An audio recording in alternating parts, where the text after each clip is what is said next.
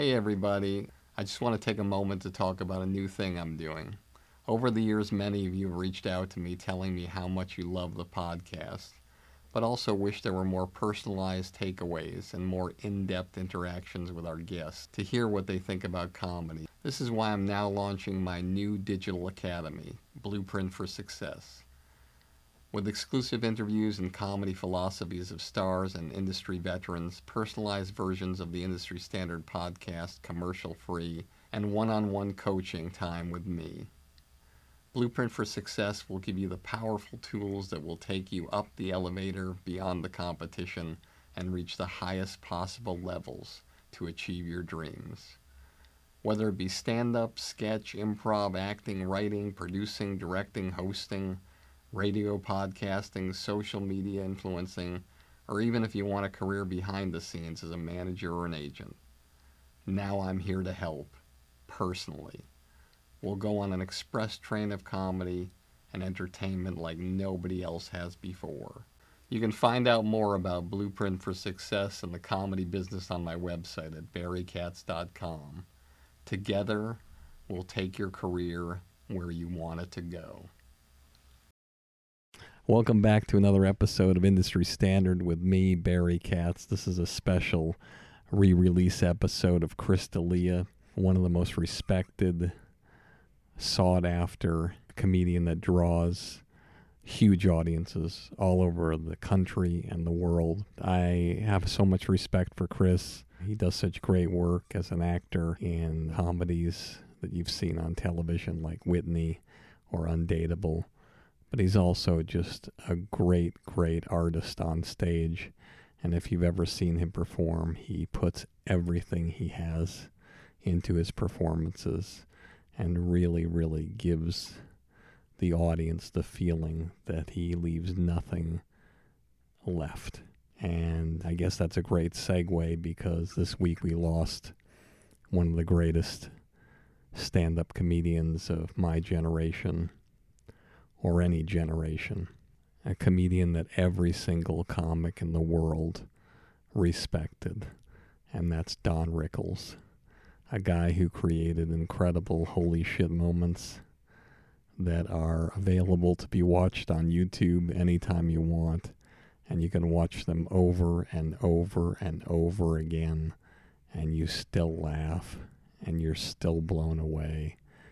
And you still can't get enough of this guy who's not only from another generation, another era, another time, another way that comedy was presented. But in the end, whether you like comedians today of different genres or different ilks, whether you like blue comedians, whether you like urban comedians, whatever moves you that you like to watch, the bottom line is it's all about creating moments that people talk about that you want to watch over and over and over again.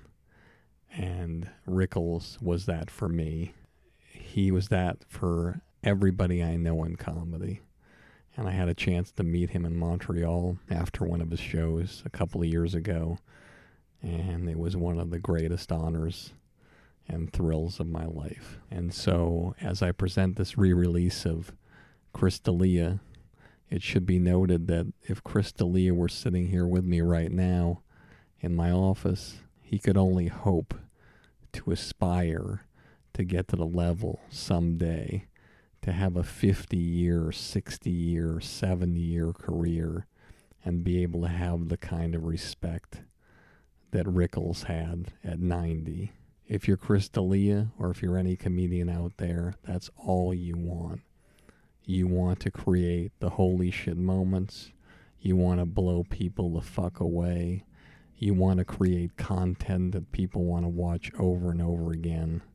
And you want to have a relationship not only with your peers in whatever business you're in, but the people from the outside looking in to have the same equal respect that your peers have for you. And at this stage of the game, I'd say that Chris D'Elia is well on his way of being in a position to hopefully, at 90, have the kind of respect of his peers that Rickles had from his. You are about to listen to an original episode of Industry Standard with Barry Katz. If you'd like more info on our schedule of upcoming shows, which will be available for download every Monday, or how to reach Barry through Twitter, Facebook, or email, go to barrykatz.com. After you finish the podcast, please take a moment to subscribe to it, leave a comment, and rate it, even if you think it sucks. Thank you for your support and enjoy the show.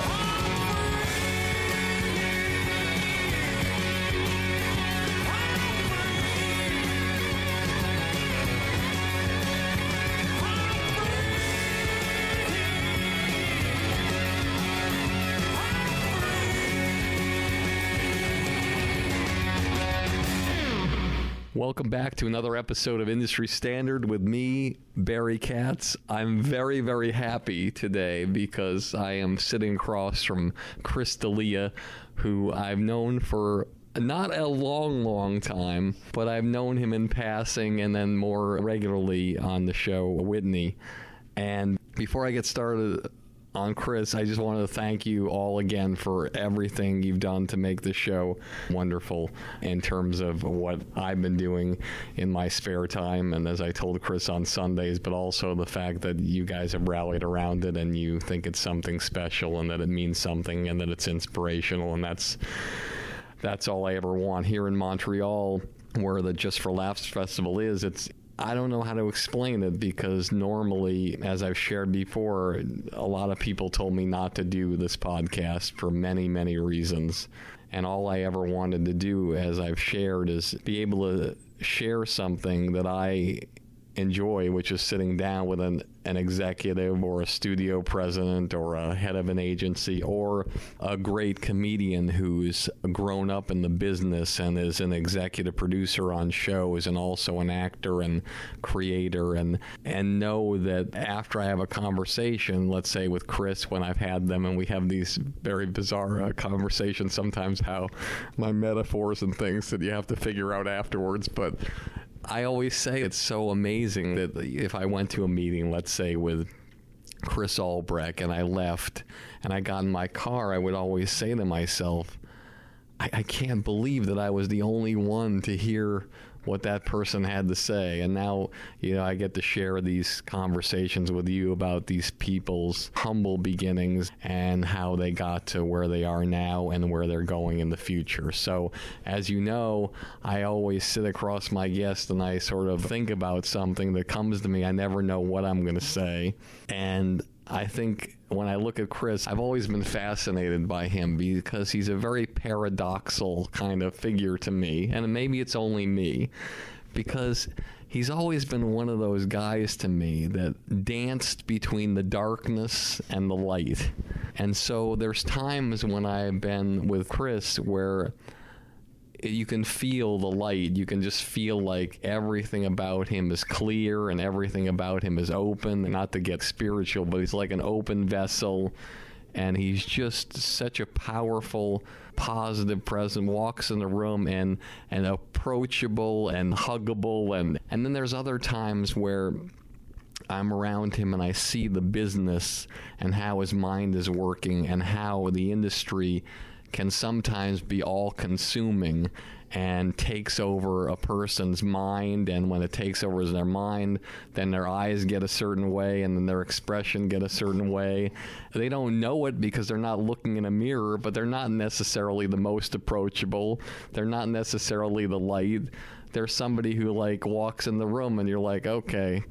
It's like they have the look on them like, don't fuck with me, I'm on medication. Because when you're hanging around a show or you're working on a show or you're producing a show, the thing about shows or movies is when you're around somebody, you get to see every side of them. You don't just see the side that you normally see in the less stressful times. You get to see the sides of people in the stressful times. And one of the things that I always impressed me about Chris is that he was the kind of guy that, even though I could feel these different energies at play, I don't necessarily believe that most people could see what I was seeing. That doesn't mean that I'm some guy who's like has this instinctual thing. It just means that this is what I saw.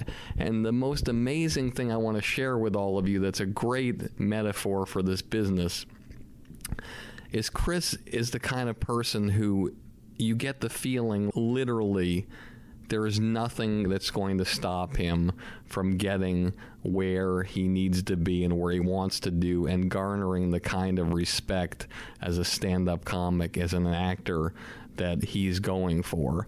And I want to share something with you that I don't even think I've really shared with Chris, and it's my opinion based on also what I saw and I observed. And I was fortunate enough to work with Whitney Cummings, who is probably one of the hardest working human beings in the entertainment field that I've ever worked with in my entire life. Whitney Cummings is the kind of person that it would not surprise you if she was texting you from a shower with a phone inside a Ziploc bag. That's the kind of person she is and was back then, always working, always fighting, always trying to get to the next level, never taking no for an answer. Yes, getting kicked, knocked down, but always getting up. And I thought to myself, it's very rare to see somebody who works that hard.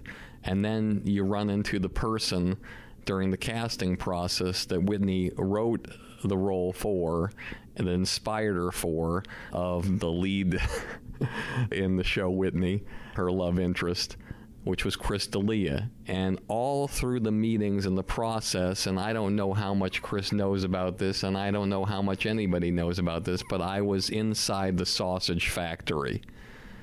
And what I saw was Whitney Cummings spit blood for Chris D'Elia. Whitney Cummings, every meeting, this is who I wrote this for, this is who I want, this is who's going to do it. But when you're dealing with network television, what you're dealing with is people who write a check. And they don't just write a check for $1,000 or $100,000. They're writing checks for millions of dollars. And there's only so many slots on a network dial. And when you're doing pilots, you only give a certain number of series to unknown people. And the most unknown people there are, the least you really want to take what they have to say versus what the executives you paid to tell you what to do and say. But Whitney was relentless in her feeling that Chris was the guy for this show. And in the casting process that I was privy and I was fortunate enough to be in, as I'll share with Chris, and he could possibly jump over the table here and strangle me, throughout the casting process, and I think he'll agree with me, the hard work that he was putting in and the effort and everything he was to prepare, when he went in the room, I think even he would admit the times before the final test, not 100% of what he felt that he could deliver. He was very, very good. But in our business, as he knows, very, very good doesn't always get you the gig. And I wondered after the last test with the studio, and how it works is you go through these casting director auditions, then producer auditions, then you do a test deal if they want you with a few other people, and you test the studio that represents the actual project and is deficiting it, and then your final test is with the network president and the studio. And so the final audition that he did was with the studio. He did a very good job. B+, A-, he would say. But in order to guarantee you're going to get the job, you have to be 100. You have to be A+.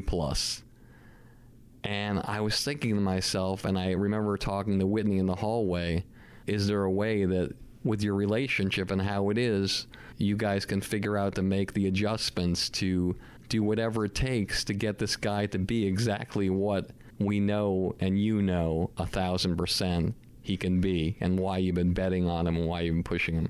She's like, yes, I'm confident this is my guy. And there were other people that the network and studio had there that they wanted just as much as Chris. There was no clear-cut favorite.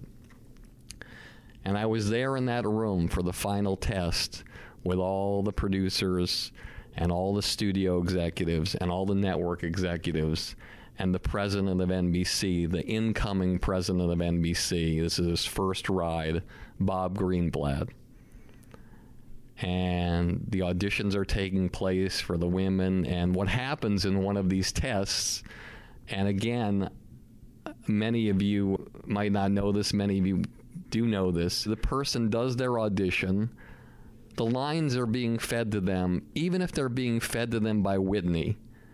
They're not being fed like regular acting. It's like they're reading off a piece of paper. It's like literally you're being given nothing, even though they're trying to give you as much as possible. So you got to do everything in your power to pretend you're on a set acting. And Chris comes in the room after all these actors and actresses have come in, and he blew the roof off the room. It was like a plane taking off throughout the whole casting process, and at the very end, it was like he got to his highest destination. And I'll never forget all the people tested. And in these rooms, it's this incredible feeling where it's like the old E.F. Hutton commercials, where everybody turns around to the network president and looks at what he's going to say and hopes that he's going to say, Chris D'Elia is my man. And everybody turned around, and I'll never forget what Bob Greenblatt said. He said, I don't see how there's any other choice here. It's obviously Chris D'Elia. He's original, he's unique, he's special, and that's our guy. And I get chills when I think about that moment. I get very emotional because when you're a young comedian and a creator and you grow up in a family in entertainment, one of your goals is to make your mark. And even though he'd done some episodes of Glory Days, he knew that this was the kind of show where he could show his chops, he could show his intellect, his physicality, his emotion, and everything. And along the way, through the ups and downs of the casting process, even though he had somebody who believed in him, he knew that the people writing the checks didn't care. It meant something, but he knew he had to deliver. And when the money was on the line and everything was at stake, he put it all together, and he was completely undeniable. And so for me, what I want to share with you is this: in whatever profession you're in, even in the beginning of your profession, you might not be where you want to be, or as an actor or a comedian, you might not be where you want to be. But if you work hard every night and every day on your craft, and you do the right things, and you're a nice person, and you treat people with respect, and you create great relationships with people who can come to power, and then when all the money's on the line, you give the greatest performance of your life, it will change your world forever, like it changed Chris D'Elia's. Hey everybody, let me remind you one more time about my new Blueprint for Success. It's a project I've spent months and months working on just to help you jumpstart your comedy career and beat the competition.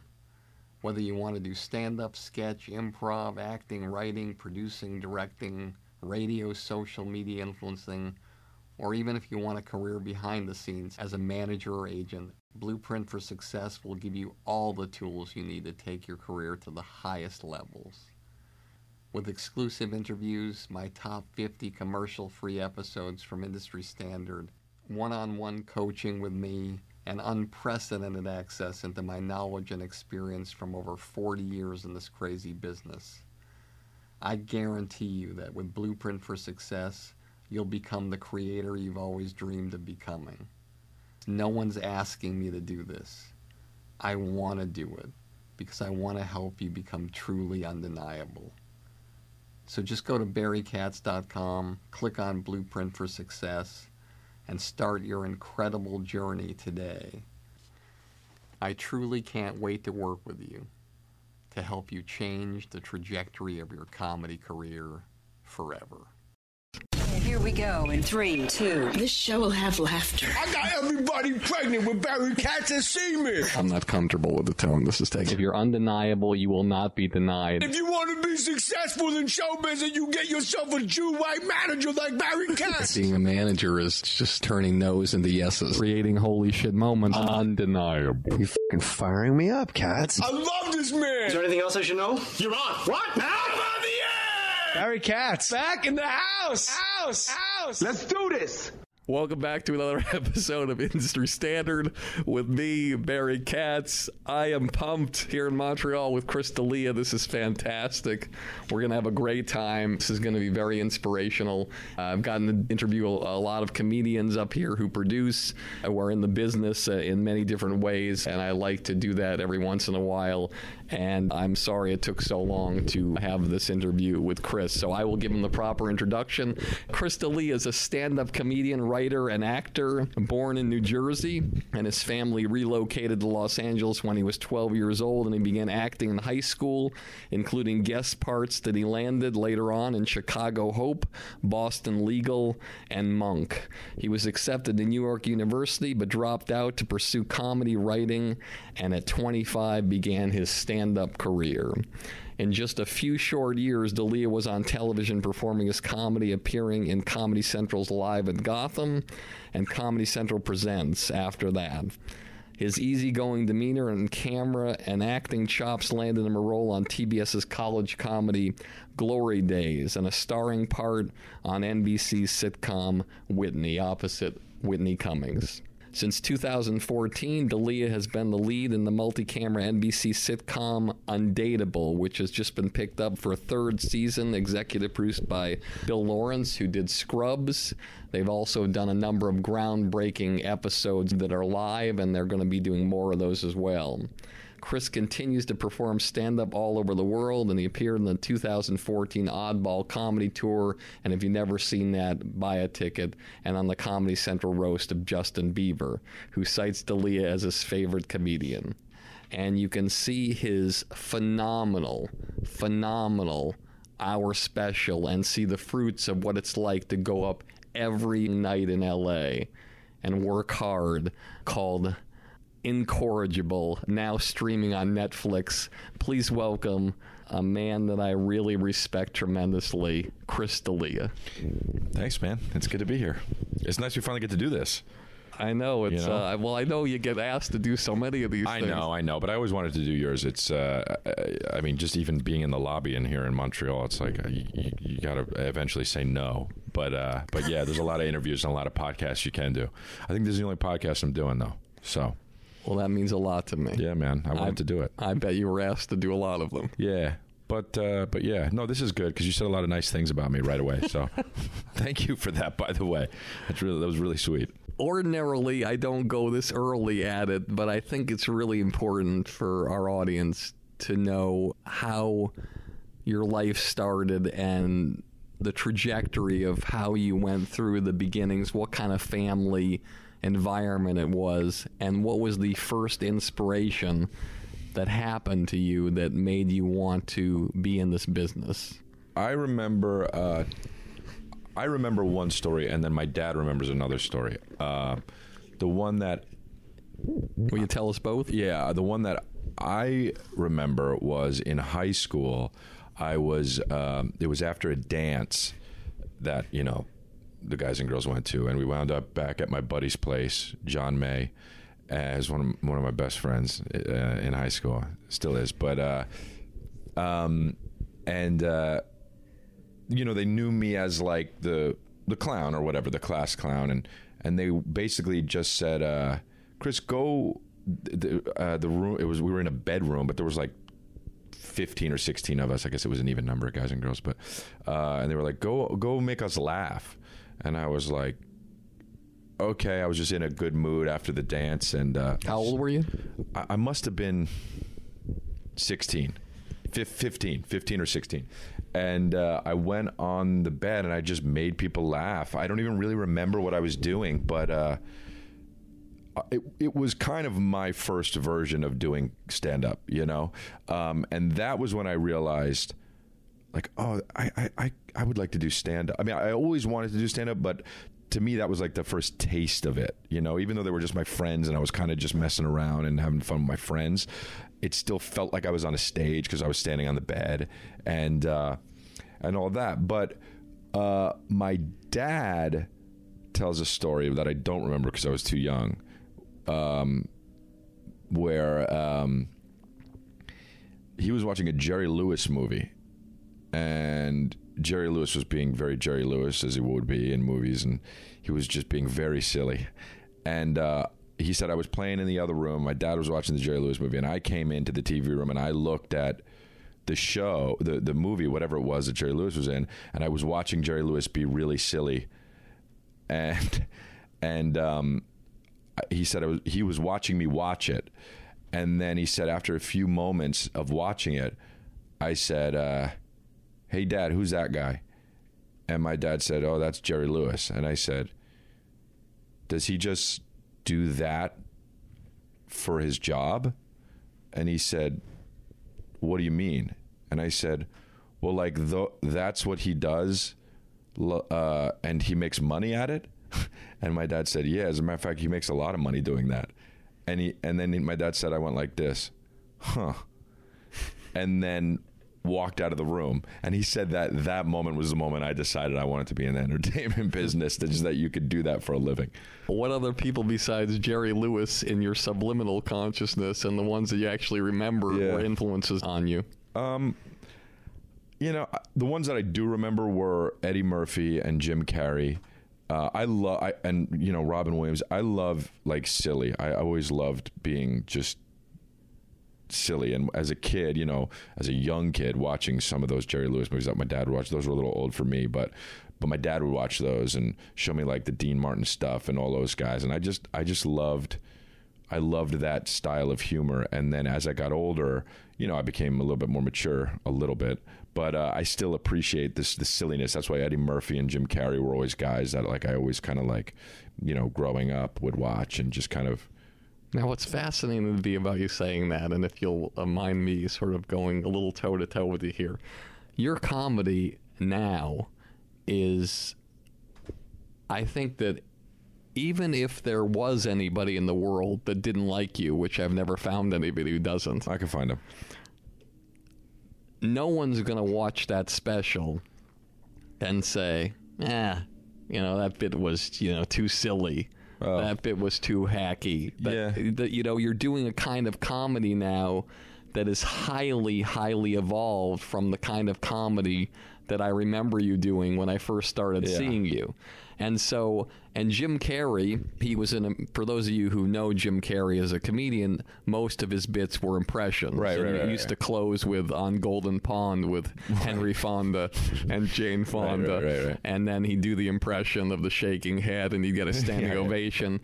And of course, Eddie Murphy would open up, one of his famous specials opens up with Ralph Cramden getting banged in the ass by Norton. Yeah. And so the thing is that your comedy in the beginning wasn't, I think, similar to that kind of comedy in my mind. And now the transformation that you made, not to say your comedy wasn't great when you were starting, but it was more silly. And now it's like almost that expression, this isn't your father's Oldsmobile. Oh, yeah. Your stand-up is not the way it used to be. What created this transformation, even in the last, I would say, the last 4 years? Even you, if there was a truth serum in your veins, would say, if I watch my stand-up now versus 4 years ago, I'm a totally different person. What happened? Well, I do feel like that. Look, I've seen comedians that I respect have a really long career and guys that just keep getting better, and I've seen the opposite, guys that just kind of stay in one place. And you get older and other things become important to you. And my first special, I think, was silly, and I think it's funny. I like it. I still like it. I'm not one of those guys that's like, ugh, I hate that I did that. But my second special was a little less, you know, I was trying to be a little bit more. I think it's okay to start with jokes and silliness but real people who end up liking you. And, you know, to be honest, actually, something that somebody said once, one of my close friends said once to me, really kind of changed my attitude about that. And I think it helped me really, it helped me a lot in my stand-up career. My buddy Will Sasso, who, you know. Tremendous. Yeah, he's great. But he came to one of my tapings, and he was talking to me as my friend, and he was like, hey, man, that bit you do about whatever it was is really funny, but it's extra funny to me because I know you. And I thought, I said, you know, it made me laugh that he said that. And then I thought, I want it to be extra funny to everybody, you know? So I thought, how do I get people who don't know me, quote unquote fans or people that come see me, how do I get them to know me like Will knows me, you know? So I thought I have to really let them know who I am. And so I think that once I started doing that and not, you know, and the comedians that I look up to now, like Bill Burr or whoever, you really know who that guy is, you know, on stage, and the funny then comes from there. And I think that if I start with an idea that I feel as me and then make that funny, people will think that that's extra funny because they're like, oh, that's Chris, you know, to whereas, you know, to get the people to know me as my friends know me, I think is the goal that I've been doing, the goal that I've been kind of like pursuing now. And I think that that's when my material, or whatever you want to call it, became more about, you know, less about being silly and more about, you know, I'm always going to be silly. I mean, that's just, I love it, and it'll come out eventually, you know? So to do it like that though, I guess to get on a more personal level, I guess, that was when I started to do that. And then when it became that way. Take us through your process as a stand-up comedian. Take us through from where the first thought of an idea comes to you, and how does it go from your brain to documented somewhere to on stage to in a special? It mostly will go like, I really like to like go to like a diner with like a bunch of friends, and that's pretty much where a lot of my material comes from. Where I'll just be like making fun of people or like each other, and then there's somebody will be like, you should say that on stage, or I'll say something to somebody I know in passing, and it'll make them laugh, and I'm like, oh, that's actually an interesting idea. Then I'll try it. You know, I'll never physically write it down. To me, it becomes less fun when you do it that way. Just for me. But then I'll bring it on stage, and then if I can get somewhat of an amusement out of it for myself and the crowd, secondary, then I'll be like, okay, that could be something I work with. And then I'll just basically do it and keep doing it. I mean, I'll do it 3-4 times a night sometimes. And then if it works, I'll just add it to a chunk in my act. But I always try to like think about it as a whole, right? So I'll always be like, how can I make that, you know, into a very, it's a loose theme, but in my hour, but like, to add it to that chunk. And if it doesn't fit in that chunk, then I'll be like, I'll keep that. Maybe I'll come back later at some point, and then I can add it to something else. And I've done that. You know, I had a bit 5 years ago that I stopped doing 5 years ago that finally fits into this new stuff. So I'm like, I'll do that bit, you know. But I don't ever really throw stuff out unless I'm like, what am I doing? But I'll just kind of like remember it. And I feel like if it's good, I'll remember it, you know. So what you're saying is every bit that you've ever written in your life is only documented in your brain and on the tape and video that it was performed on.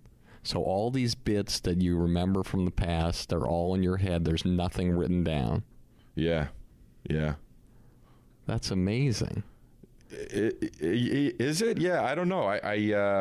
Yeah, I suppose if I don't remember it, it's not good, you know? I don't know. Because if I think, oh, that was great. Actually, a lot of times what I'll do now is if I say something on stage, I'll tell the audience, I'll be like, oh, somebody tweet me that. I don't want to forget that. And that's worked a lot. Like after the show, I'll check and they'll be like, remember the part about the pants or whatever. And I'll be like, oh yeah. But yeah, I don't write stuff down. Honestly, even when TV shows or whatever, the shooting, they'll be like, hey, we need your transcript. I'll just try to get out of it. I'll be like, I don't want to write it down. I'll just be like, it'll be fine. And I don't do it. And I end up getting away with it. I don't know how that happened. I just don't want to do it. There was some TV show that was like, we want you to do the show, but you need a transcript. And I said, I don't want to do it. Like, I'll just do it. And they said no. And I was like, okay, well then forget it. It's just not fun. It's not fun like that to me. It's so much more fun to just let me be the comedian and then do it. And then if I fuck up, it's like it'll be fun, more fun, you know? I don't know. Like I did one of these tapings last night at Just for Laughs, and there was like a huge technical issue, and we just kind of like, I just rolled with it. I was hosting, and I just made fun of it, and I was like, I hope they're getting this, and they use this. Whatever. Yeah, I don't write stuff down, man. I really don't. I really don't. It's less out of me thinking, you know. I mean, I think you say that's amazing, but to me, it probably has to do with laziness and just it's less fun. Lazy. I mean, I'm not lazy. I do go up every night and I work very hard, but just I can't be focused just sitting at a computer like that unless I'm really writing like a script or something like that. Yeah. You mentioned how social networking and Twitter helps you with your craft. Tell me how social networking and Twitter has hurt your stand-up and has damaged certain things that you want to do. Yeah, directly it's affected it because, I mean, it's just crazy how immediate now the world we live in and how invasive it is. I mean, people will just record my whole set and then upload it to YouTube or parts and stuff, and they'll send it to me, be like, look what I did for you, like it's up on YouTube now. And that, like, people don't understand that that's literally stealing, you know, and they don't understand that it literally costs me money, like because I need material to not be seen until I shoot it, because networks or whoever's going to pay you to shoot this content for them, they want original stuff, you know. And if stuff is out on the internet, it has to be stuff that the artist has allowed. Also, developing material. Sometimes as comedians, you say things that sound tricky, and it's hard to get the laugh, and it could be taken out of context or in a certain little bit just completely wrong. And then all of a sudden, this guy's a bad guy for saying this, but you're joking. You're on stage and you're joking. So social media has affected me and many other comedians that way. Also, it was very important for me to keep going on stage and keep doing this and keep doing stand-up, because I really wanted people to know, first and foremost, that I was a comedian and not a guy that got big on Instagram that then was doing stand-up. You know, there are people that just don't know. They'll say, oh, that's the guy from Instagram or whatever. Or, yeah, I saw you on Vine or something. But that, to me, social media is nothing except for an extension of me being on stage, because that's where I start from, you know? So it's also different mediums and different outlets. Like when I go on stage, I try and connect with people differently than I do on social media. But, you know, some people like my stand-up that don't like my Instagram. Some people like my Instagram and don't like my stand-up, or whatever it is. You know, it's like, it's all different. And but I just want people to know me and my content, I guess, as a stand-up. Does it surprise you that the comedy clubs don't have a big frame sign that as people walk in, and on every table that says, look, these are artists, this is their craft, please don't record, please don't tweet out material. Yeah. It directly affects the comedians and their livelihood. Yeah. And thank you. Why don't they do that? I mean, some clubs do have little signs, but yeah, they usually don't make them very prevalent to the eye. But there needs to be something done, and I think eventually maybe there will be. But like, you can't take people's phones away as they go in the venue. I mean, that's invasive in itself. But there needs to be something. I'm not sure those signs would really matter that much as people drink, and If I told you that Don Rickles played here last year. Yeah, I saw him. Okay. If you got your ticket and on the ticket it said your cell phone will be taken at code check and you'll get a tag, there will be no cell phones in the venue and you can choose whether you can come or not or give your ticket up, would you give your cell phone up? I would, yeah. Wouldn't most people? I think so, yeah, but... Well, look, I don't think it would affect Don Rickles too much, but I think with my crowd, I think it would hurt sales a little bit, But maybe it's worth it, man. I have a crazy suggestion that I want to make, and I don't even know why I'm making it to you. I know you're not working as many comedy clubs as you are theaters, but you do work the big comedy clubs. Here's a great idea. Tell me if this will work, and you can be the first comic to ever test it out. Okay? You take one of your shows, you cut a deal with the club, and you add one show. And that one show is a special price, and there's a special meet and greet or whatever with you, but it's a no cell phone show. There's a complete thing at the door where they give their cell phone to a check. Right. You don't get in unless you give your Right. cell phone at the check. Right. And see how that would work for one show. Yeah, that might be cool, yeah. I think that you could change the face of how these That things might be go. a good idea, yeah. And you could be the first one that ever did it. See if it still sells. And I guarantee that'll be your first show to sell out because you'll offer them something special to do it. You'll offer them a special, maybe a special thing that only those people at that show can get and no one else can buy it anywhere. That's not a bad idea. And I bet you could change the way comedians do things. That's not a bad idea. All right. I want to continue going way back. So you find out you're funny, and how do you first get to the stand-up stage? What happens? Or acting or anything. Yeah, well, I started acting. Look, as a kid, I was like, oh, okay, stand-up is what I want to do. That's the goal. But it's so hard, and it looks like such a scary and daunting process. So I'm just going to try and do acting and writing. And so in high school, I did I think I did one or two shows on Chicago Hope. So how did you get the gig as a high school person? Like, did you have an agent? I had an agent that, it was in LA. I went to high school pretty much in LA, and there was a guy that wanted to represent me or something like that. It was so long ago, I can't remember. And I met with an agency, and then they kind of sent me out on a few things. But Chicago Hope was an audition. My dad was working on that show. Now, just so people know, because you haven't mentioned it yet. Yeah, my dad's a director and a producer. A tremendous director and producer, and one of the most well-respected out there. Oh, he's a good guy. He is respected, and he's very cool. And back then it was 96, and so he was working on Chicago Hope, and he was like, hey, there's this one part. I can't remember how it went down, but I went in and I auditioned for it and then got it. And then...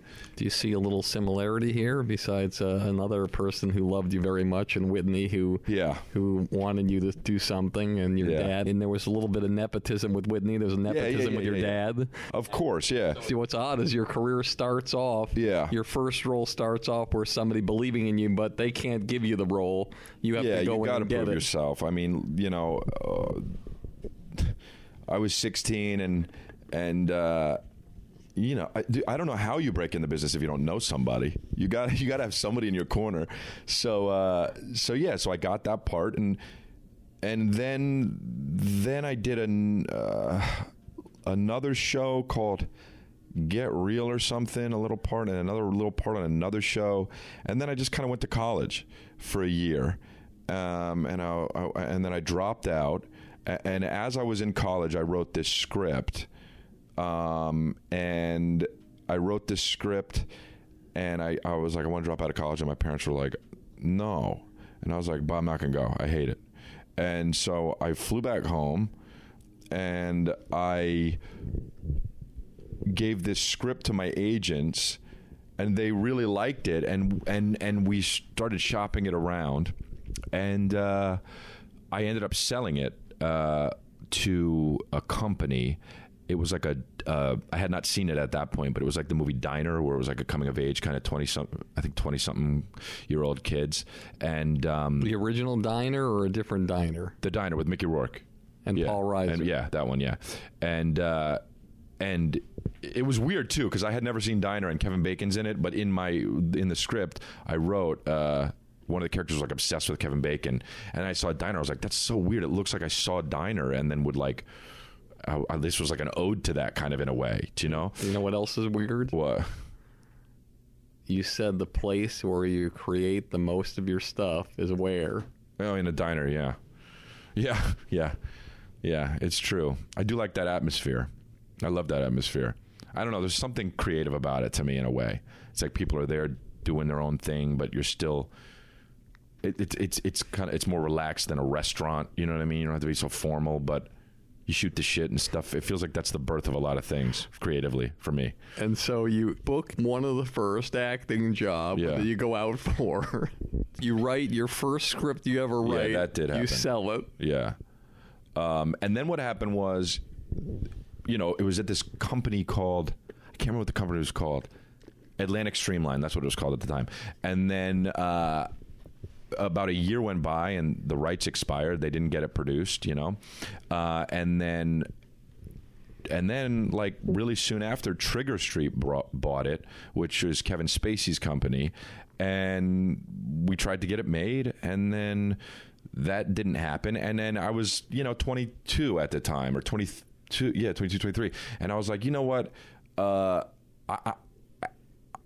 need to get my stuff seen. Like, I don't care about selling a script if it's not going to be made. Like, so that was the impetus of me getting on stage, because I was like, I just want people to fucking pay attention to me. So the first time you go on stage... The first time I went on stage, I was 23 at the Ha Ha Cafe. I don't remember what I talked about. That's in North Hollywood in California. But I don't remember what I talked about, but I went on, and it was good. And then it was fine, and for a first timer. And then 2 years later, I went back on stage for really the real first time. And I was 25, and then I went on stage. It was January 2nd, 2006. January 2nd, 2006. And I was like, I'm going to do stand-up once a week. That'll be my New Year's resolution, because I got to do this. And then I went on January 2nd, and then I went on January 3rd, 4th, 5th, 6th, 7th. I went. And now the longest I've been in my life without going on stage since then is 7 days. Think about that, everybody. Yeah. Think about that kind of work ethic. Now, there's something about you that's kind of like an anomaly, that you're breaking a trend. You could possibly break a trend. There's only one answer to this question. I always say that you have to be doing stand-up 10 years to get, as an actor, a show going that gets syndicated. Yeah. There isn't any comedian I know that went to syndication. When I say syndication, normally the magic number was 100. Right, now it's a little less, but I don't know of any comedian that actually had a show go to syndication that wasn't doing comedy at least 10 years. There has been. Now, the Wayans brothers, some people consider them stand-ups from the beginning or whatever, but they were doing different things. They're the only two that I know of that got on and went to syndication. Now, if, I don't want to jinx anything, but if Undateable goes the way it's going, you'll be the first person or one of the first people to ever do that. Why do you think it's so hard for a comedian to get a show to go the distance? It's just hard in general, man. I think for comedians, a lot of people look to comedians for content. So the business will be like, look to comedians for content, because they already have something kind of built in there. And I don't mean a fan base. I just mean like they know who a guy is. If you go see comedy, this is one of the reasons why I was like, fuck it, I got to do stand up. At least in the business, it felt like, okay, now I know who I am in the business. Like, I'm a comedian. People will be like, okay, that guy's a funny guy. He does funny stuff, so we can get him for this comedy that we're doing. You know, it's not just like I'm some actor, like, here I am, and they're like, okay, what do you got? They're like, oh, okay, well, he goes on stage at the Comedy Store, okay, or whatever. So I think that for a comedian, you have that built in already, whereas like, okay, like you look at really good specific comedians like Sebastian Maniscalco or whoever, you're like, oh, you could totally see a show based on him. Ray Romano, you know, that's why you get it. You get his family, talks about his family. He's like, okay, these are all the characters in the thing. Okay. But I think that for that to click and get on the air and for people to really fall in love with those characters or that character, it needs to kind of like, it can't just be about that. It has to be about the world. And so I think that maybe sometimes that world isn't as well thought out about, it isn't as well thought out as the actual persona of the comedian. And I think that that's why it's hard for some shows to really live past a certain number of years. But the good ones like Romano or, you know, Seinfeld, like we all remember all those characters because the world was so well thought out, you know. And one of the things about Undateable was a big risk by not only Bill Lawrence but also by Bob Greenblatt, was the fact that normally when you're a stand-up comedian, you want to surround yourself with extraordinary thespians. Yeah. Now, this is not a knock on the cast members in the show because they're all unbelievable and they're all great and everything's going great. But normally, you want to be around, what do they say? You want to play tennis, right. Play with people who are better than you. Right. And I don't think any of the cast members on Undateable are thinking, hey, we're Sean Penn here, we're the next De Niro. Maybe they think that, but at this point in time, they're not classically trained. And it's what's weird is that there's every level of comedian on the show, from an open micer, Rick Glassman, who basically got the gig as an open micer, and what an inspirational story to let you know that, you know, go into the room and blow everybody away when no one's expecting you to get the job. You know how hard it is for somebody who has a resume that's empty to book a network gig? You know how good he had to be in that room auditioning to get that gig? And then you have different levels along the way. So it's a fascinating trajectory. Do you feel added pressure in the beginning when it first started? You know, I don't have these people like Jerry had who like are these classically trained actors who can show me the way, even though you've been on television. Yeah, I know what you mean. Yeah. Was it harder for you, or was it like, did people look at you as a leader? Or I don't know. I suppose I don't really think about that. Like, I just kind of, I know if I'm having fun, it'll be fine. And if I get along with everyone, if people hate the show, that's secondary to me, man. Of course I want people to like the show, but I feel like if we're having fun as actors or comedians on set and you catch that on camera, then it'll translate, you know? I think it did on Whitney. I think it does on Undateable, you know? And you're lucky to have that atmosphere, really, because there's a lot of sets that are just bonkers, man. And you're lucky to have that atmosphere if you can create it.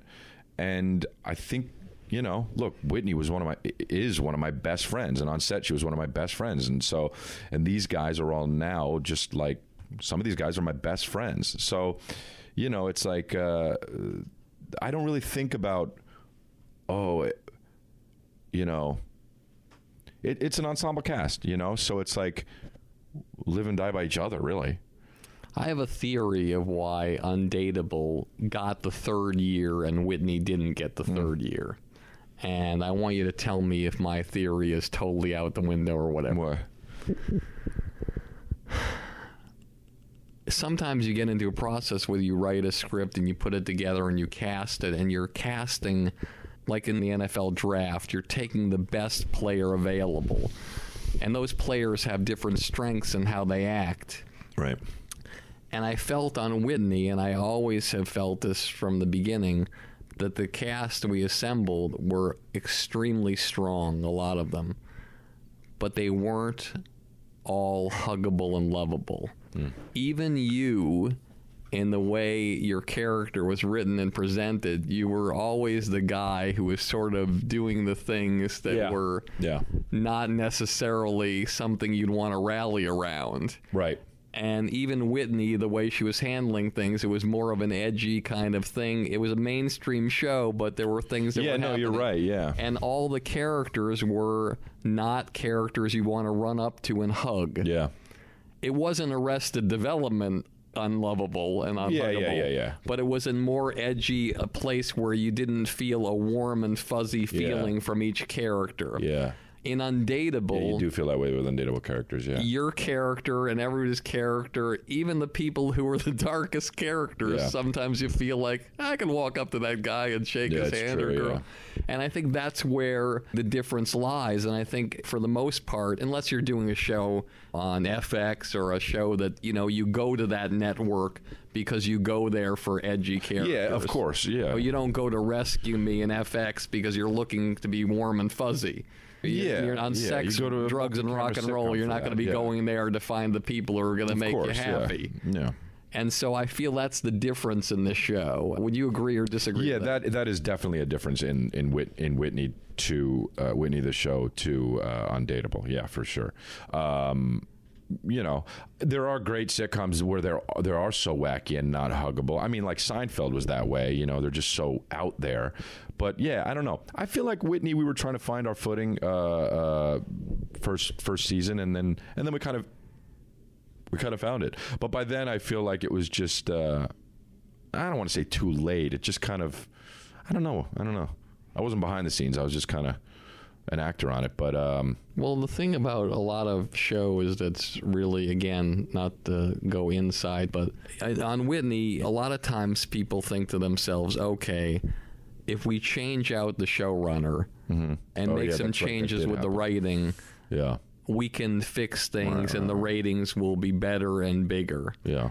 And normally when a show does that, 99% of the time, nothing changes, but the network president has to make the move in that 1 in 100 shot, because basically those are the odds of a show actually going to syndication. Right. So they have to take the shot, and as I always say, if I had a 1 in 100 shot of winning the lottery, I'd play every day. Sure, yeah. And so you change out the showrunner. They took out the showrunner, which was Betsy Thomas, and they brought in a new showrunner, Will Calhoun, who had worked on Friends.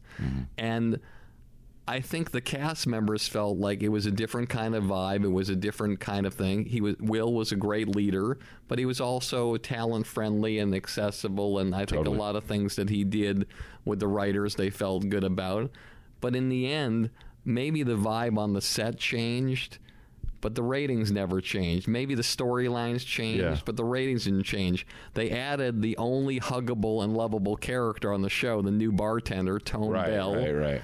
But that wasn't enough to do anything. And so those changes don't make a difference, even though the cast is saying, hey, I like the episodes better, I like the story better. But then you realize, well, why aren't people coming any more than they were before? Yeah.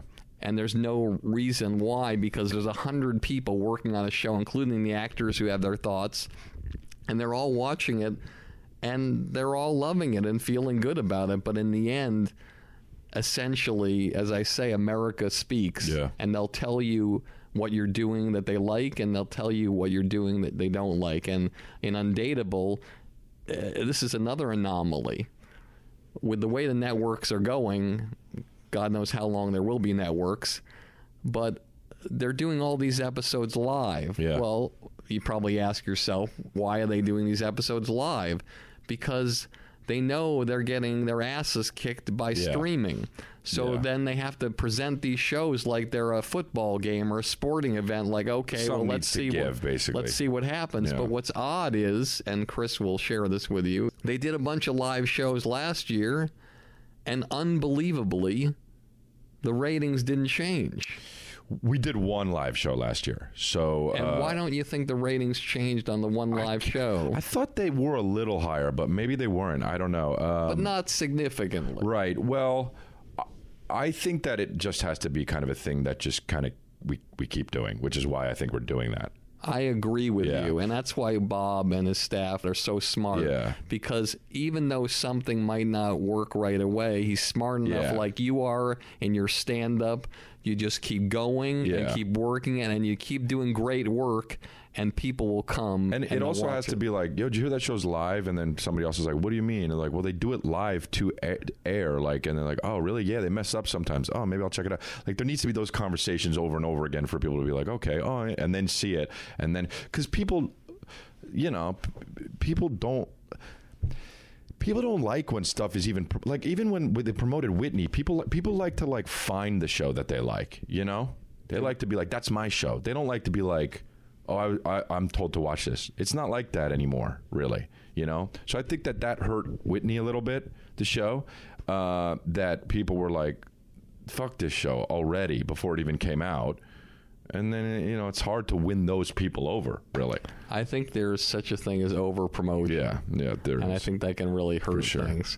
Tell me the moment that happened in your career where you said to yourself, I'm not going to work on anything else. I'm not going to do it. This is what I'm doing for a career, and nothing's going to stop me. I'm doing this all the way. I got to say, I never did it. I honestly never thought otherwise. Like, I just assumed I was going to be a comedian or an actor. I was just like, that's just what I am. And people are going to let me do that. I never had any doubt that that's what I was going to do. I just had to. I have to. I don't know. People are like, well, if you weren't a comedian, what would you be? I like really, you wouldn't be able to get me out of a room. Like, I would just be depressed and nothing. Like, there's no other job. Maybe I like to think I would like try to help people somehow, but I probably would just be sad as shit in a hotel room somewhere.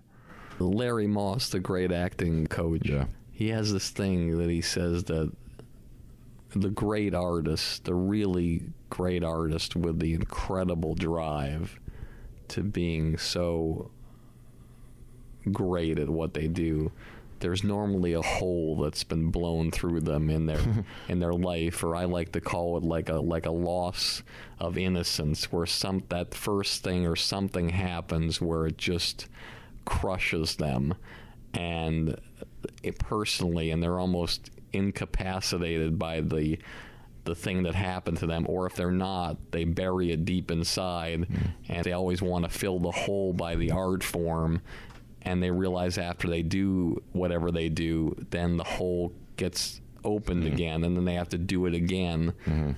Was there something in you that happened that was really, really, really difficult, that was the impetus that you look back and say, I can feel this thing that happened to me, this is what drove me? I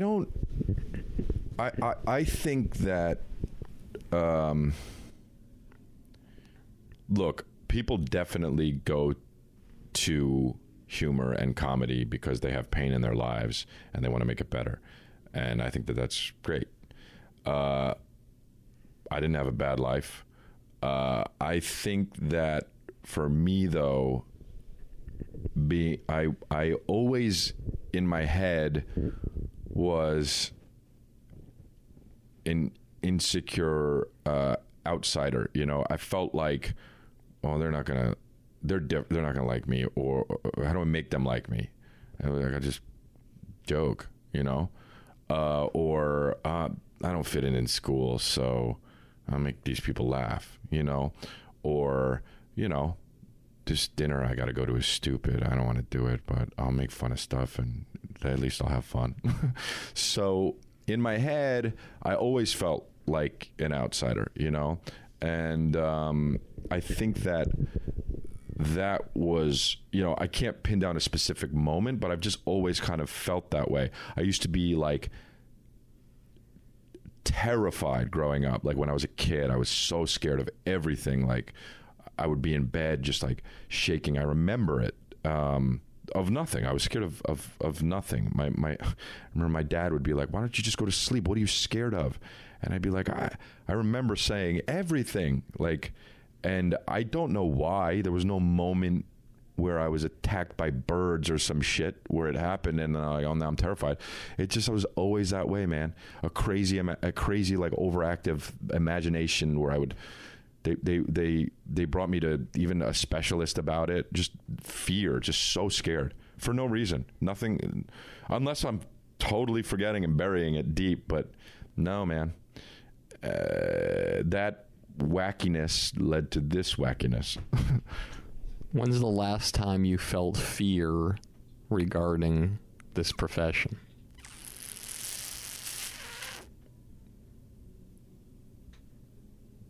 That's a good question.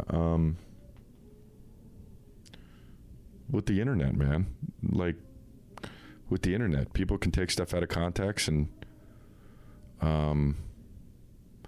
interviews you do will get twisted around just for clickbait, and it's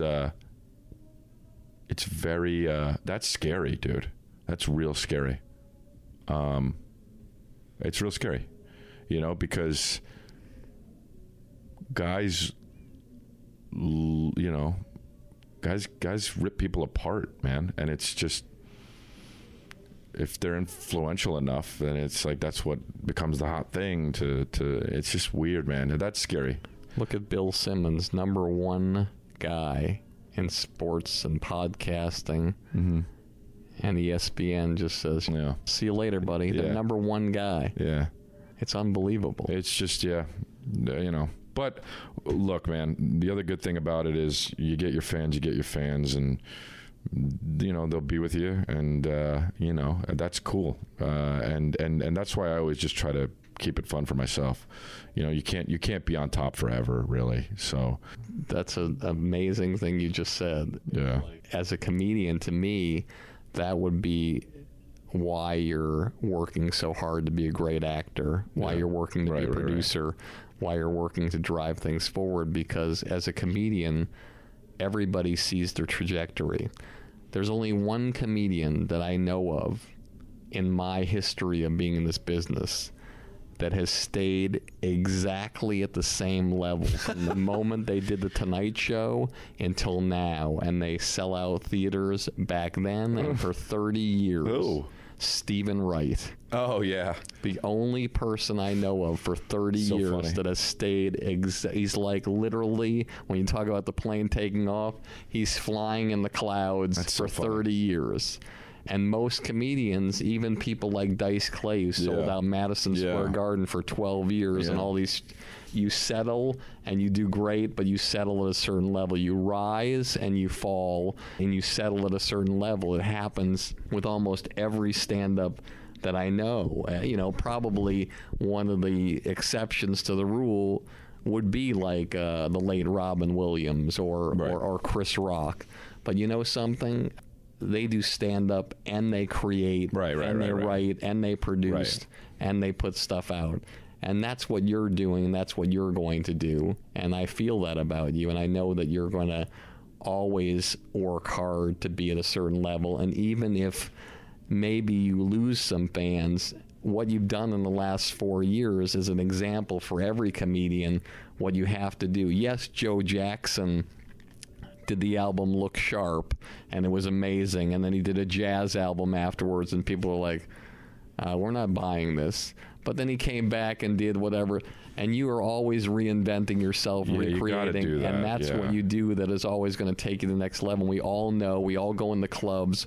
We all see the guy doing the same material over and over again. You can't do that. You and just you can't even imagine why it is. It's because they're afraid to give up something that they close with. That's a great bit that they close with. We all know the comedians who close with this incredible bit that gets either a standing ovation or whatever, and every time you see them, they do the same thing at the end. And, my fans like it or whatever. Well, we'll get new fans. What's also really incredible about you, for the people out there who don't know, is Chris is an amazing navigator. And the politics in LA comedy is very, very, very tricky. And all three clubs, it could be argued that if their owners were in the street and each one of them had a pickup truck, they'd run each other over and over and back up over them. They don't like each other. They don't like hearing that the other club is doing well. They don't like hearing that this person's working there. Yet one of the few people in the business that, whether he's big or whether he wasn't so big at the time, got to work all three clubs all the time. And that's Chris D'Elia. How do you do it? How do you maintain the relationships with all three clubs when some of your friends that you know that are very good friends can't even work at certain places? I don't know. I never really thought about that. I guess I know it used to be like that in the 80s for sure. You could only play one club. But now, I honestly think it's because I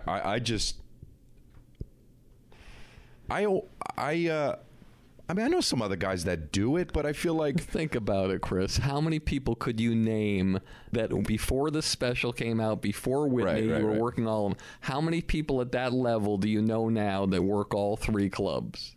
At that level, yes. not being like famous? Yes. Yeah, it's tough, yeah. But you did it. How did you do it? I don't know.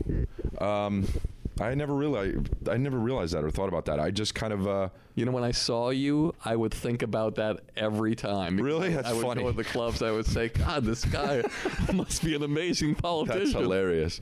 I don't know. I didn't think about that actually till now. I just kind of...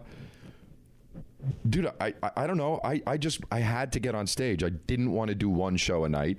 That wasn't enough. Now I'll do, if I do an hour, of course, but like I was doing 12-minute I So I'd be like, I gotta do more. So I'd go and I'd just wait. I'd wait and I'd be like, if you can get me up.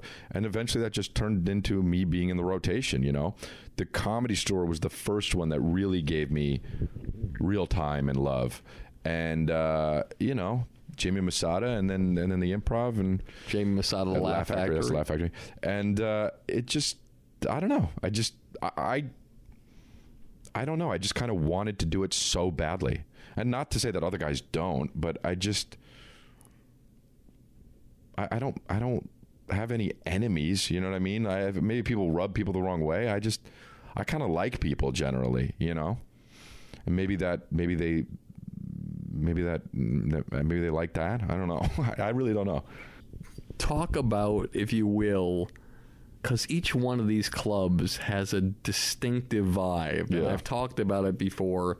It is a distinctive vibe. The Comedy Store is a dark vibe. Totally. It's the persona that I talked about with you that I see sometimes when you're in your head. Yeah. The Laugh Factory wants to be the light. Yeah. Even that you walk in the club, it's bright. Yeah. It's like they want to be some kind of beautiful club/theater showroomy kind of place. Absolutely. And the Improv is kind of a place that literally says to themselves, oh, well, there's somebody banned from the Laugh Factory. Oh, that's good for us. And they are able to take alternative artists, but also artists that are more light, and they mix them all together. And they're a great business model where they're like, hey, let those two fight over everything, we'll just be able to work with everybody. Right. And does your act change from club to club, or is it the exact same way you perform it in each club? It doesn't change, but it does feel like if you're going to go for, not that, the material changes, but if you're going to go, I know if I'm on stage at the Comedy Store, I can get more aggressive if I want. Like, that's not necessarily true at the Laugh Factory, the Comedy Store would appreciate you saying to the audience, like, fuck you guys, but as a joke, obviously, but the Laugh Factory, people were like, wait a minute, and so the act doesn't change, but you ride it out, it's like in the Comedy Store, you could do that. Ahmed always said to the Comedy Store, he used a good word for it, is like the most dangerous club. And it sounds kind of pretentious, first of all, but like right away. But then you think about it, and like when you're on stage at the Comedy Store, you feel like if somebody threw a chair at you, that wouldn't be unbelievable. Like you'd kind of get it. Like it feels like a place where you could get attacked on stage, and I've seen it happen.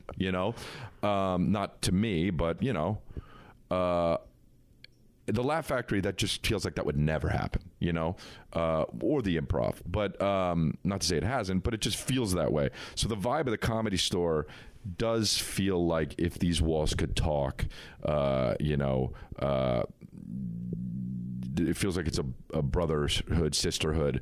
Laugh Factory is a family as well, but it just, when you walk into the Comedy Store, you could be in a good mood. You walk in, you're like, oh, all right, what's the deal here? And you just sit down, and your mood shifts.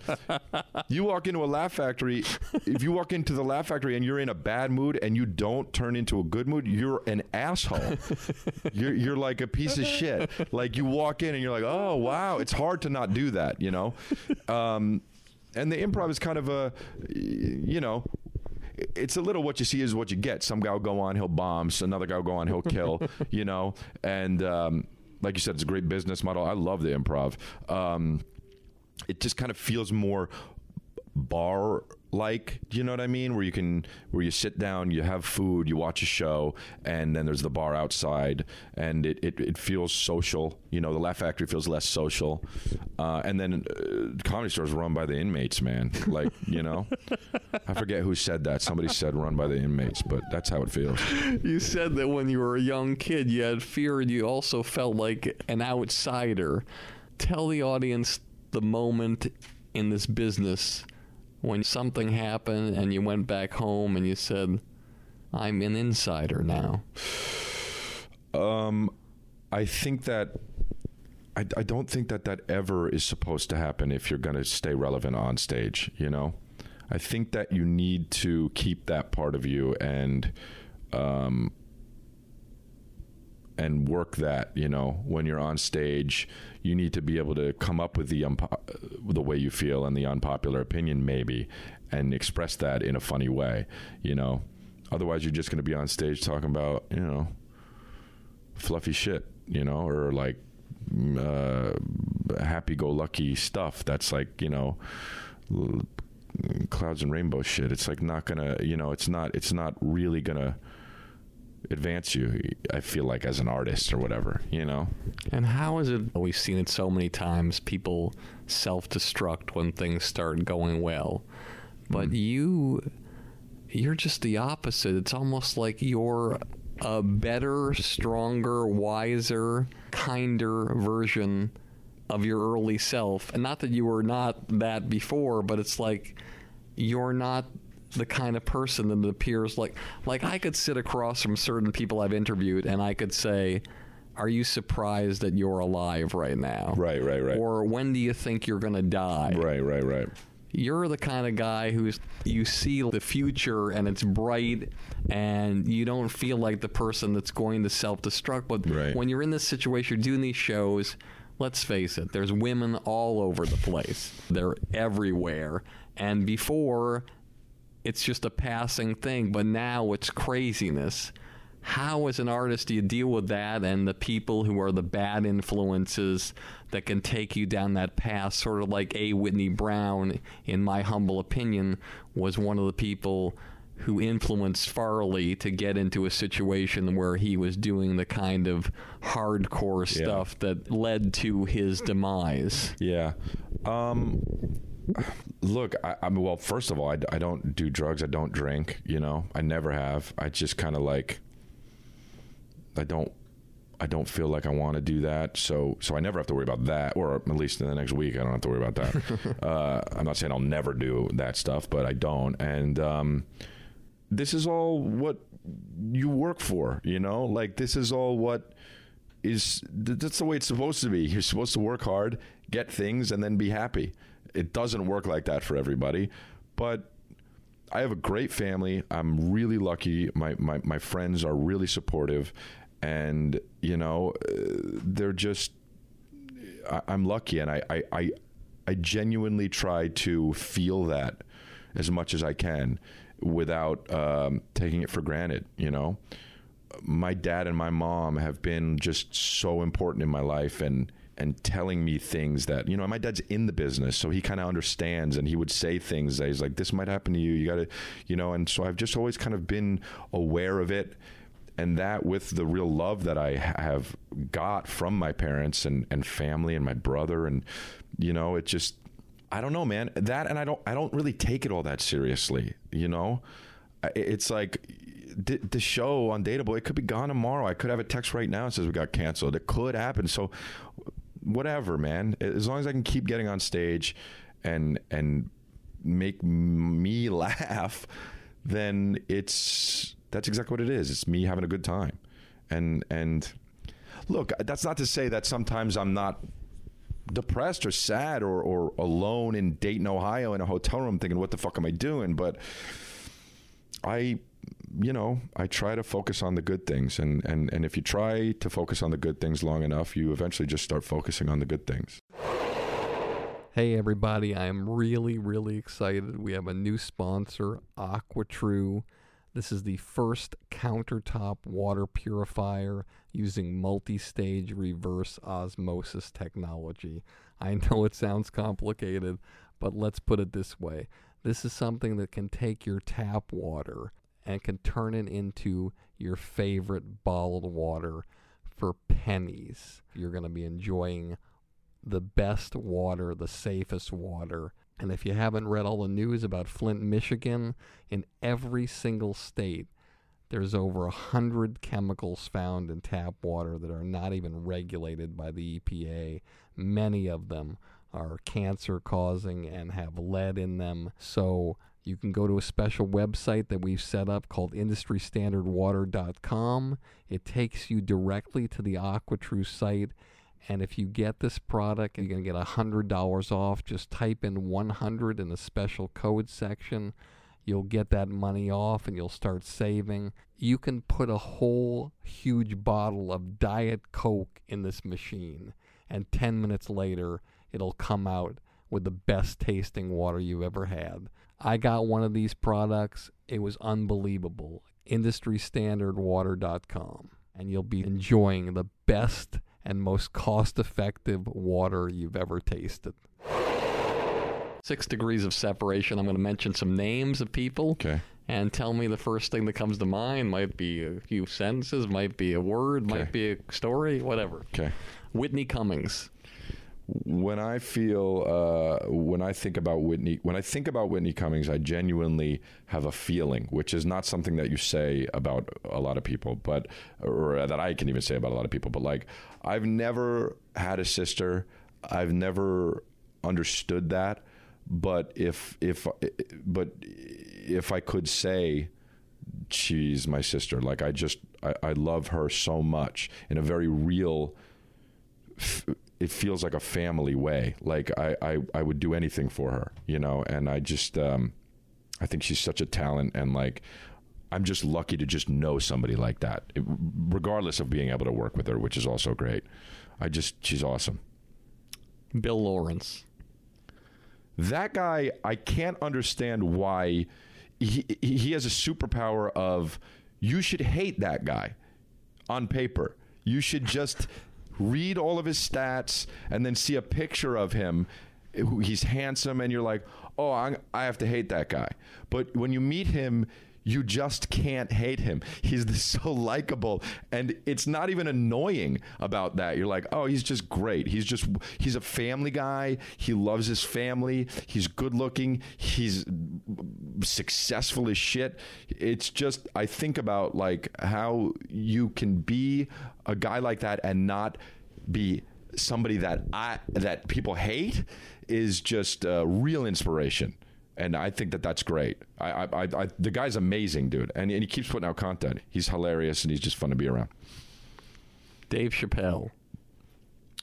To me, Dave Chappelle is what every comedian, and for years, he's had this, where it's like the dangerous vibe where you don't know what's going to happen at his show, and he's just hilarious, and there isn't a comedian that doesn't think he's funny. Do you know what I mean? He walks into a room, most of the time the attitude changes, where you're like, oh, Chappelle's here. And it's that's awesome. Like, that is the definition to me of like awesome. Like, he just that's what every comedian, I think, strives for in their career as a comedian. Jim Jeffries. Jim's one of those guys that starts with an unpopular opinion on stage, and you feel sometimes, which is what I admire the most, I think, about comedians, you feel an audience split when he says something. And it polarizes people, and then I don't know if it's his goal, but I think it is the goal of a comedian, is to get people then on the same page humor wise and realize that he's joking. It's just really cool to watch when it's him doing that, because he's one of the best at that. The Comedy Central roast. That's not my style of humor. The guys who are great at it they get me, and I laugh at them. Like Jeff Ross is hilarious, and the people who are really good at it, Whitney, Natasha Leggero, Geraldo. I love making fun of my friends. It's one of my favorite things to do. I love getting made fun of and shit on by my friends, but it's so fucking weird to be on one of those roasts and talk shit to Shaq about Shaq. I respect him, and in the back of my head, I'm like, I don't want him to really think I really feel these things. I don't really care about people saying things about me. It's fine. I'm going to be fine. I feel like, maybe some of it will put a chink in my armor, but I don't really care about that. But like, it's just, it doesn't feel, maybe it was the way it was shot, but it took like 3 hours, the roast I did. And it just felt I felt a little bit out of my element, but glad to do it. It was fun. It was a fun experience to have had. But yeah, it's not my style of humor. As a side note to the audience, when Chris says it took 3 hours to film, and you're wondering, well, how come I only saw 44 minutes out of the hour with commercials? It's because what they do is they overshoot. Everybody does like 10 minutes, 9 minutes, 7 minutes breaks, and then they edit the comedian sets down to 3 minutes, so they look like they're crushing. When in actuality, in roast, most people, only a third of their jokes really hit, and there are a select few that do really well for the whole 10 minutes. Right. But normally it's overshot so they can get the best jokes in. The late Robin Williams. I think that when I think about him now, it just it's not bittersweet yet. It's to me, it's just it really rocked my world when he took his life. It really affected me, and it still does. And I was such a fan of his, not even just as a comedian, as an actor. The fact that the guy that makes us laugh the most can be in that much pain.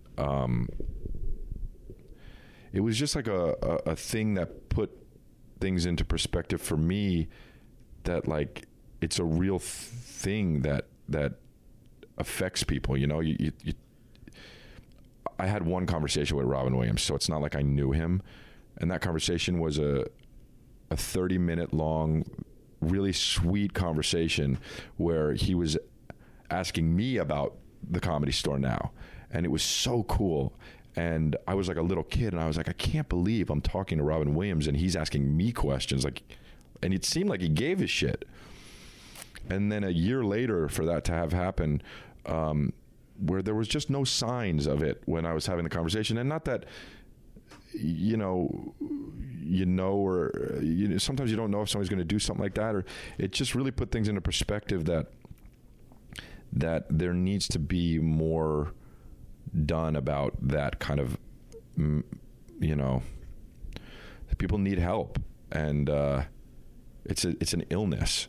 And when I think about Robin Williams now, it feels like we lost a really great one to that, and that's such a shame. And I just wish we could have avoided it. And I think down the years I'll be like, I'll look more about his work and just be like, wow, that was really special to me. But it just really still kind of affects me. Yeah, I think it affects all of us. It's just hard to imagine. Okay. Your proudest moment in show business? My proudest moment in show, the first one that comes to mind is, one that jumps out at me is the one where I was able to, Comedy Central said, we want you to do we're going to offer you your first hour special, and who do you want to direct it? And it was up to me, and I got to hire my dad. That was the first one that I think of. It was a complete, if there was a symbol of, okay, now you are the man in the family. Do you know what I mean? Not that that's what that means, but it's a symbolic thing of like, wow, that's cool.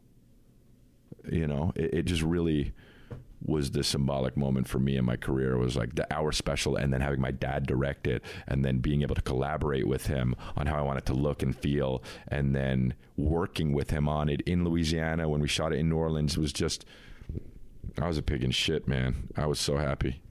And then I did it again on Incorrigible. I was like, you want to do it again? And he was like, yeah. It's just so fun, man. That's fantastic. Yeah. Your biggest disappointment in show business and what you did after the defeat of the disappointment to rise above it and to take that and build upon it to a success.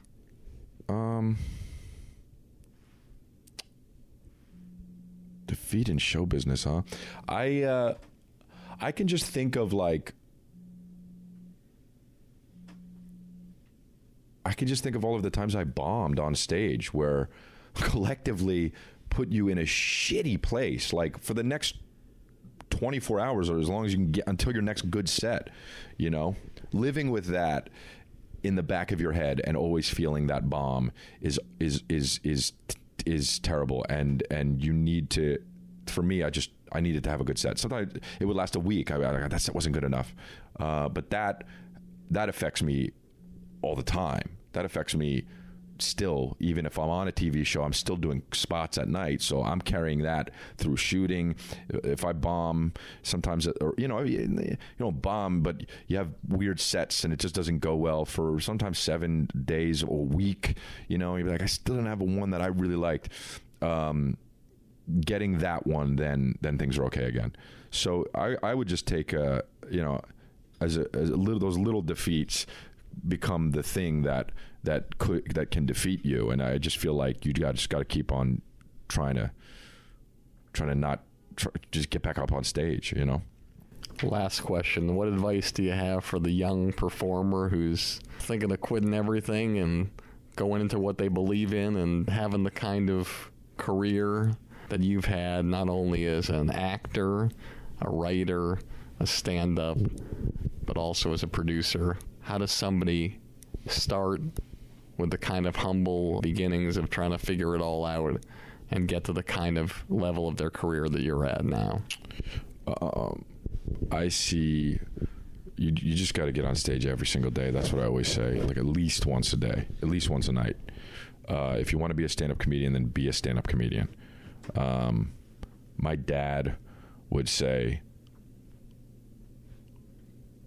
I fuck this quote up all the time, but he would just be like, he would say, I'm a director because I realized I was a director. He's like, Popeye's Popeye because he's fucking Popeye. He eats the spinach, and like that's just who he is. He doesn't say, I think I'm Popeye. He's just fucking Popeye. I'm definitely paraphrasing, but he did say fuck a few times. But that's, just do it. Be that guy, So get on stage every night and don't not do that. If you want to be a comedian, then just be one. Awesome.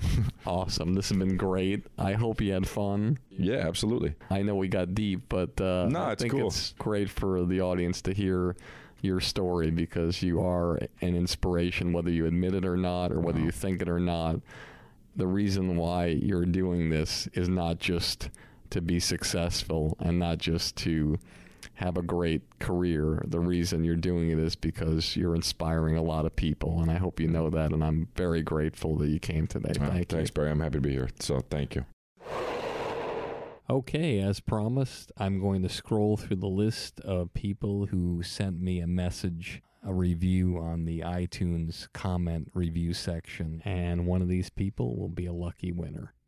And they'll get to attend a podcast live with one of my guests, meet them, shake their hand, ask them a few questions, or else if they're out of town, out of state, or out of the country, we'll Skype them in or FaceTime them or anything like that so they can be there. Why not? So let me look here randomly and pick somebody. Okay, landing on Passenger. 5-star review on June 17, 2013, entitled Undeniable. The review reads, Barry's just fantastic. I could listen to him all day. Clearly not a woman I've dated. Thank you so much, Passenger. Congratulations. You are a winner. Special thanks to our new sponsor, AquaTrue, with the first countertop water purifier using multi-stage reverse osmosis technology. Check it out. Go to industrystandardwater.com. Takes you directly to their website. Type in the code 100. Save yourself $100. I have one of these. It's amazing. Start turning your tap water into the best tasting water. industrystandardwater.com. As always, this has been Industry Standard with me, Barry Katz. And if you like the show, tell all your friends. And if you don't like the show, tell all your friends. You get all the money, drive that fancy car. All the people love you, 'cause you're going far. Life is for the dreamers. They have all to gain.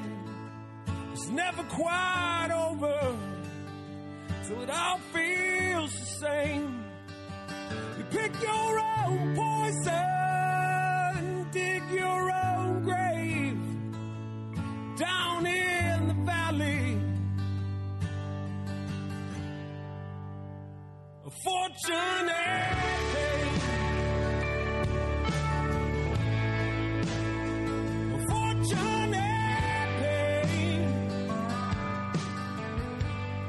Thank you for listening to Industry Standard with Barry Katz. If you'd like more info on our schedule of new episodes, which will be available for download every Monday, or how to reach Barry through Twitter, Facebook, or email, go to barrykatz.com. Before you leave, please take a moment to subscribe to our podcast, leave a comment, and rate it, even if you think it blows. Thank you for your support, and have a great day.